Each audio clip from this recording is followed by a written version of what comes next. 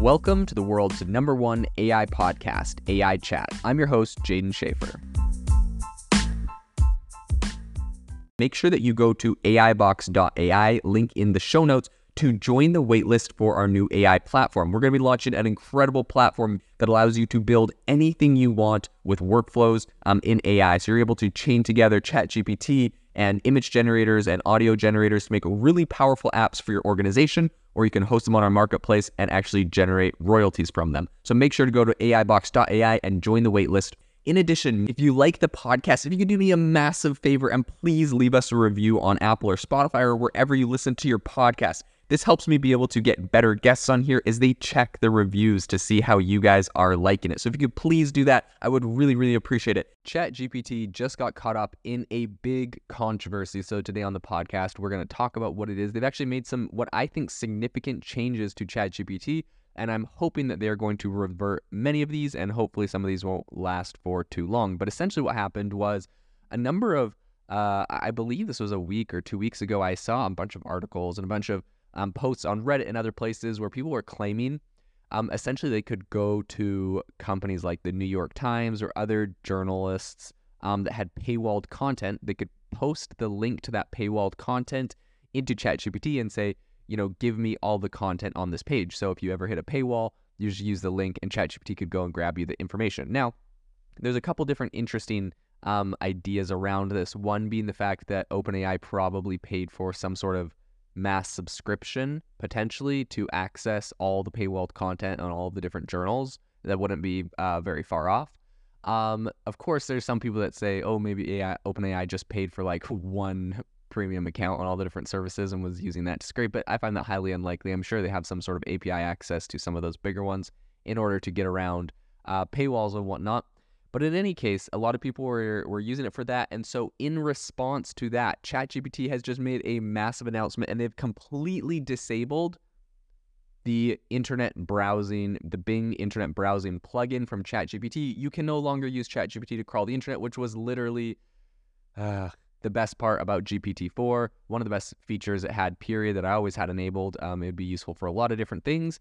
And of course, Google Bard actively does that as well. So I think it's going to be really interesting to see what they do. But right now, if you go to ChatGPT and try to get it to do something, it has a pop-up on ChatGPT if you're in GPT-4 that says, we've temporarily disabled the Browse with Bing beta feature. They link you over to one of their blog posts, which is just a couple sentences long, but essentially it says, ChatGPT Browse with Bing is a beta feature available to ChatGPT Plus subscribers that allows ChatGPT to search the internet to help answer questions that benefit from recent information. We have learned that the GPT browser beta can occasionally display content in ways we don't want. For example, if a user specifically asks for a URL's full text, it might inadvertently fulfill this request. As of July 3rd, 2023, we've disabled the Browse with Bing beta feature out of an abundance of caution. While we fix this in order to do right by content owners, we are working to bring beta back as quickly as possible and appreciate your understanding. Now, my personal take on all of this is I think this is a big overstep that they have to disable the entire plugin.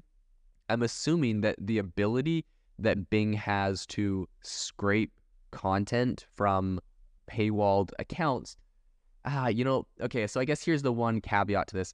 Bing may have a special license, essentially, whereas a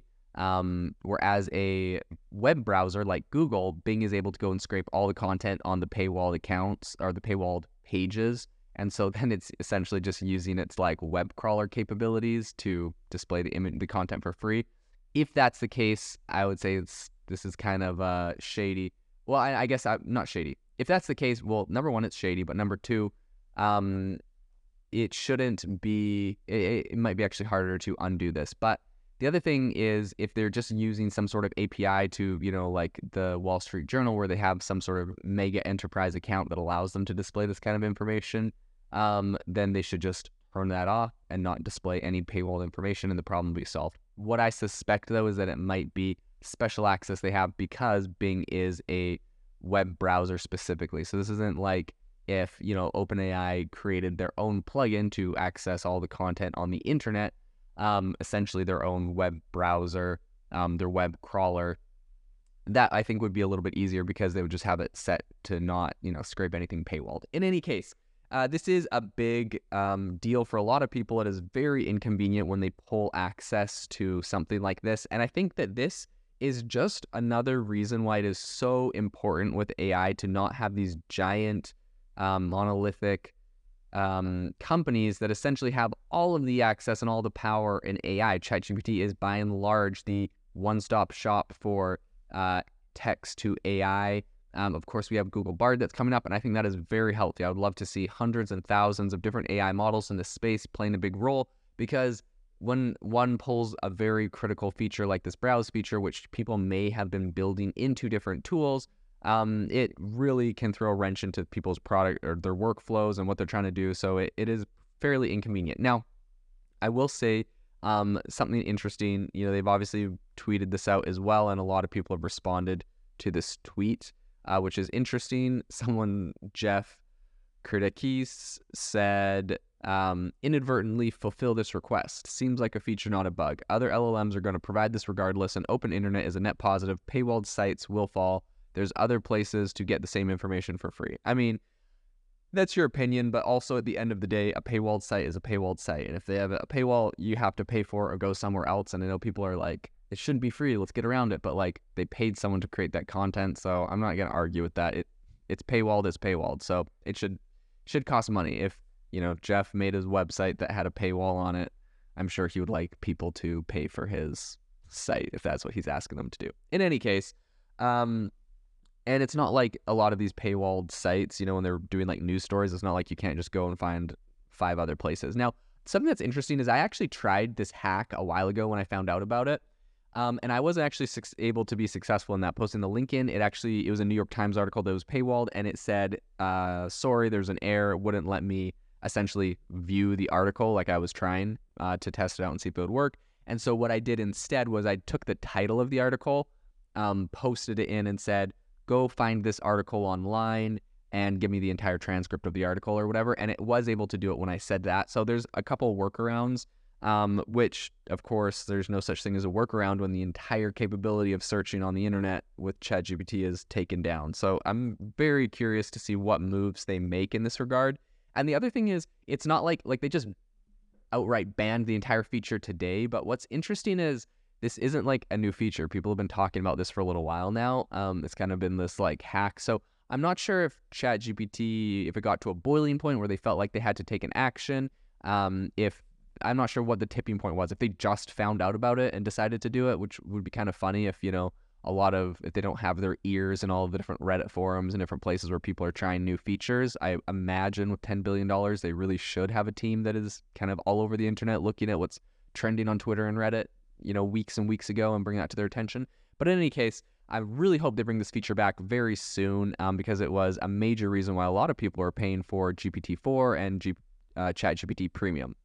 In any case, I did want to bring up the fact that The Economist, in a paywalled article, ironically, wrote an article called Artificial Intelligence is Reaching Behind Newspapers' Paywalls. And essentially in the article, they're saying that publishers have long accused tech firms of profiting from their content, and now they have a point where they're saying, essentially a lot of AI was trained off of paywalled content, right? Like right now, they're shutting off the Bing thing and saying like, okay, we're not going to show people paywalled content.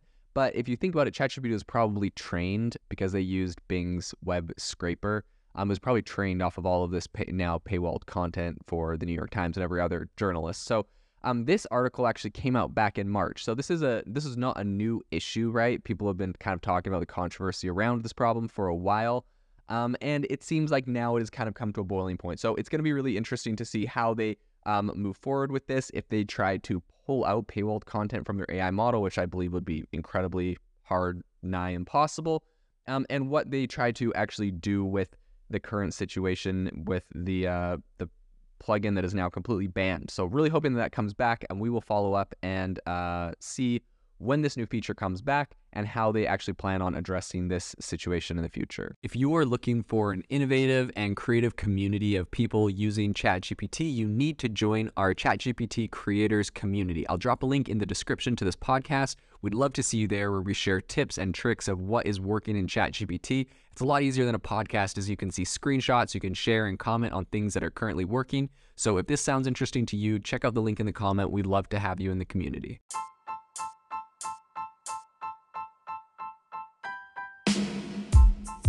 Thank you for listening to the AI Chat Podcast. If you enjoyed the podcast, I'd appreciate it if you rate me wherever you listen to podcasts. And if you're looking for an innovative group of AI enthusiasts, make sure you check out our Discord channel and also our Facebook community. It's obviously a lot more interactive than a podcast, where we can actually share software tools, prompts that we're using in everyday AI. I'll leave a link for those in the description below.